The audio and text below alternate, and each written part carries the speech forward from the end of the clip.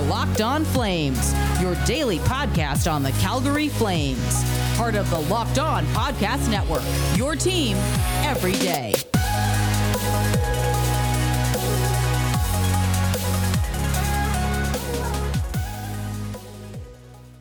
Hello, everybody, and welcome back to Locked On Flames. I'm your host, Jess Belmosto, and there were no signs of the Monday Blues against the Canucks for the Calgary Flames. How did they do it? Be sure you're subscribed to this podcast on your favorite podcast platform. It's free, so why wouldn't you do it? And make sure you never miss an episode of Locked On Flames. And if you're feeling generous, head on over to the podcast app and give the show a 5-star rating and a nice little review. Monday night was one hell of a game, if you ask me. I was certainly so excited to see the Flames come out smoking hot. Pun completely intended. But the Flames didn't leave this game unscathed, though. Dylan Dubé played just under 4 minutes, and Jeff Ward talked about how he doesn't expect it to be anything besides minor.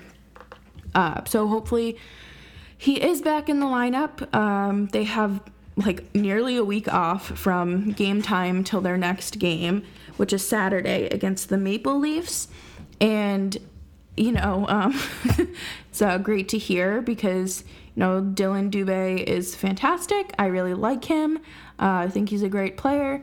And if he does miss the game, it could be Dominic Simon. He jumping back up to that first line. And prior to getting hurt, Dubé had tallied 1 goal on 6 shots, 1 assist, and 4 hits, while averaging about 10 minutes of ice time. So, hoping all the best for Dylan, and hopefully we see him back on the ice for practices and things like that before game time. But so back to the game, but Vancouver scored in the first period, and I was a little bit worried. I feel like the Flames have this issue of falling behind. If they fall behind early or in a game at all, they lose momentum, they lose that steam, and for some reason, they just can't pull up their straps and just play a full 60 minutes of hockey regardless of the score. The penalty kill looked solid. They killed all 4 penalties. Something I noticed was Gio had 3 minutes and 48 seconds on the power play and 4 minutes and 3 seconds on the penalty kill. So, he's still doing numbers, as the kids would say.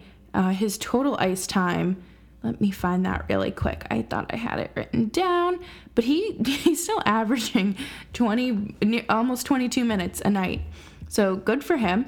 And something else I noted was the only 2 goals came on the power play for the Flames, and that was Lindholm's, which put them up 3-1. But Johnny Gaudreau scored an even strength goal, which was, I was proud of that. And Gio had a goal in the third along with Rasmus Andersson. So, it was a really good game. I had a blast watching it. I think that, Markstrom was in there making some intense saves and really just impressive saves. Jeff Ward was talking about it with the media and talking about how impressed he is with everyone's gameplay, and they're going in the right direction. And you really love to see that. You love to see any sort of praise and transparency with head coaches, especially in the NHL, because I know some of them are very cut and dry. You don't get much to work with. It's kind of like, with Bill Belichick, you're not going to get a smile. You're not going to get any sort of personality there. But, if he comes out post-game and says, I thought Dubé looked great. I think he played a good game. Take that with the highest praise, because some of these coaches, they act as if it would kill them to praise their players. And that Jeff Ward does not strike me as that kind of coach at all. I think that he is someone who really does foster that team environment and really cares about his players. And, they're not just a number on a score sheet or the roster. They're human beings. Something else I wanted to note was that Jacob Markstrom also had really high praise for Johnny Gaudreau in a post-game interview.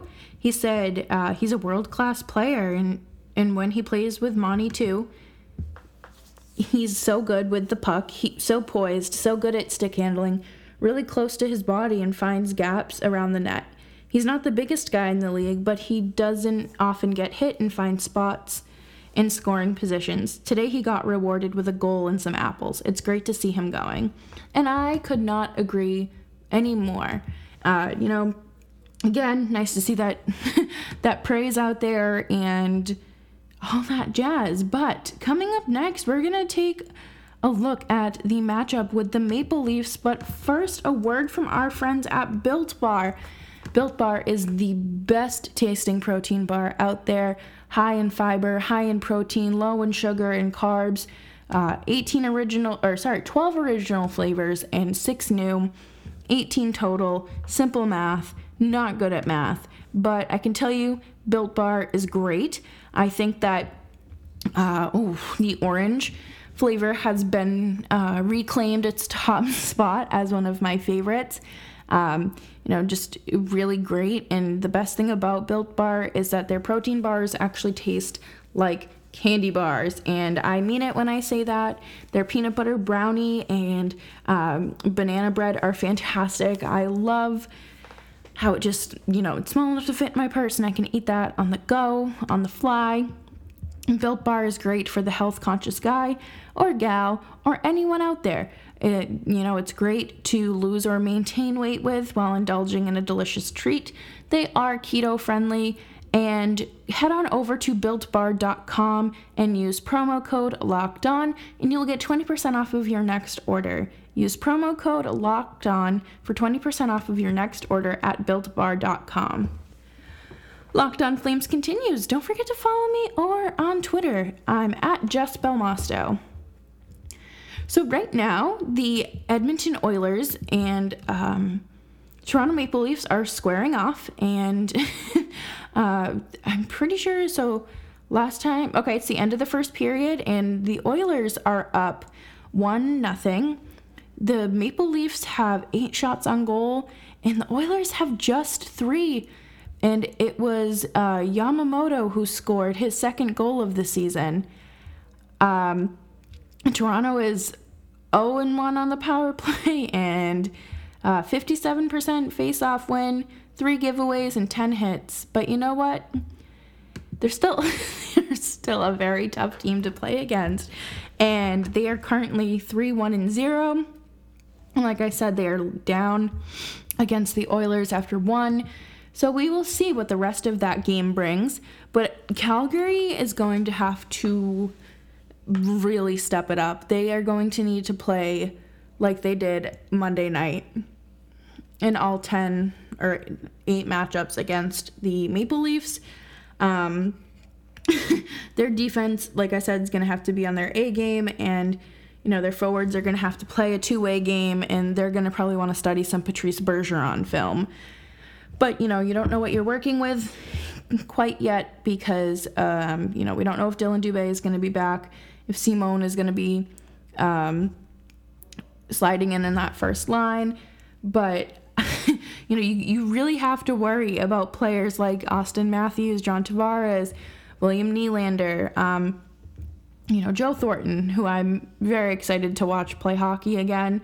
But I'm a little nervous for any matchups against the Maple Leafs. You kind of hope that you catch Frederik Andersen on a bad night, which happens, believe me.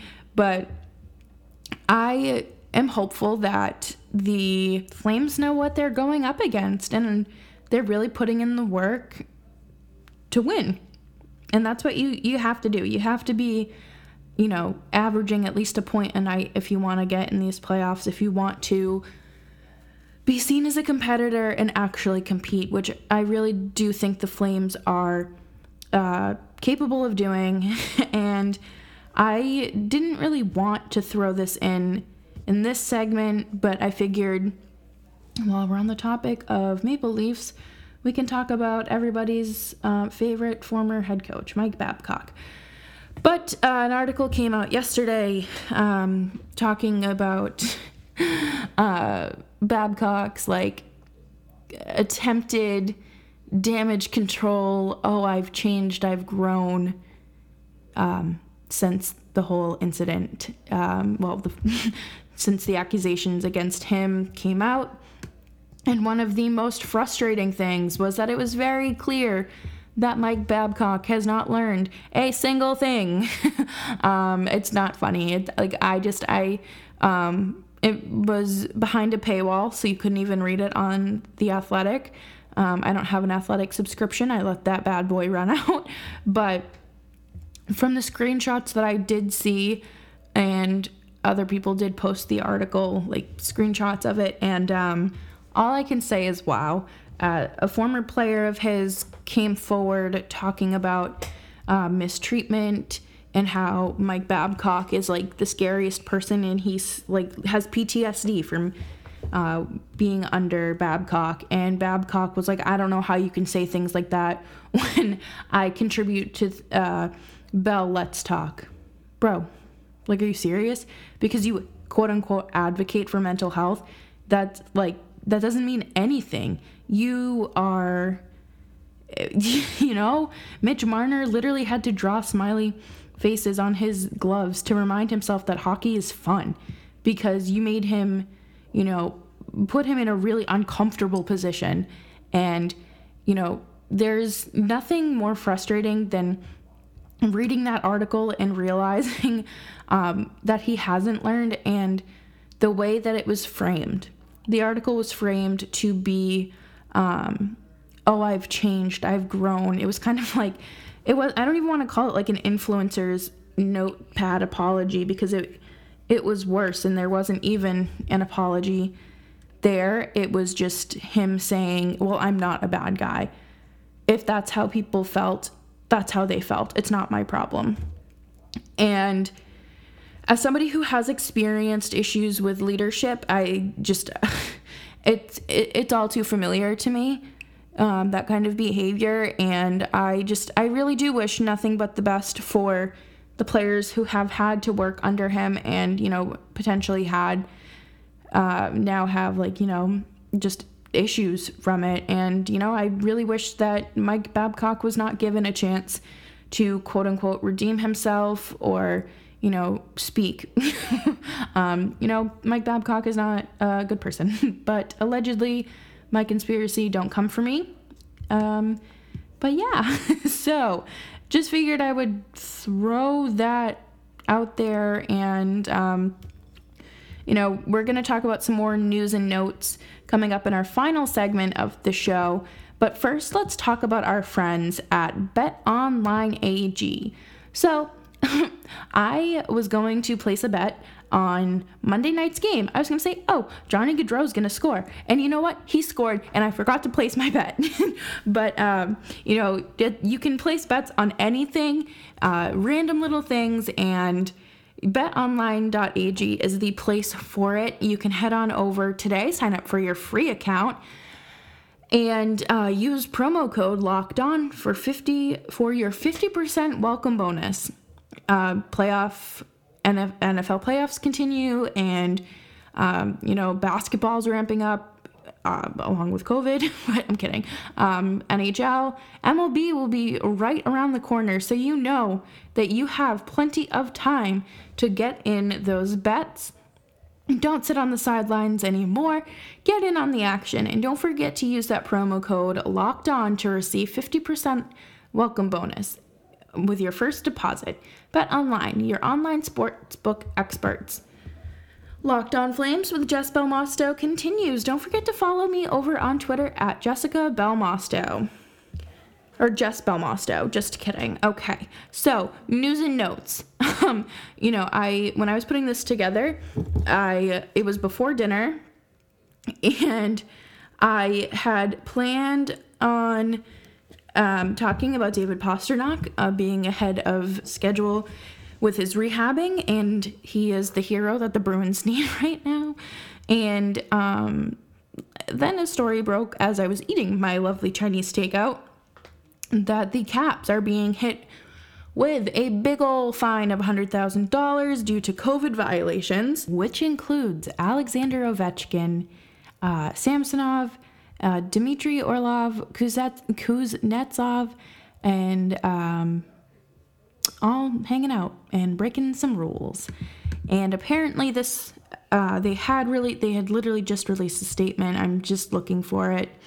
Okay, so Montreal reports no players on the COVID protocol absence. The Cabs. Okay, cool. They put out the statement. Okay, sorry. I'm just scrolling through Greg Wyshynski's Twitter, but he says, so in summary, the Capitals were fined $100,000, and Ovechkin, Kuznetsov, Orlov, and Samsonov were put on the COVID list because they all hung out in a hotel room, violating NHL's no individual shall permit guests illicit in its COVID protocols. Oh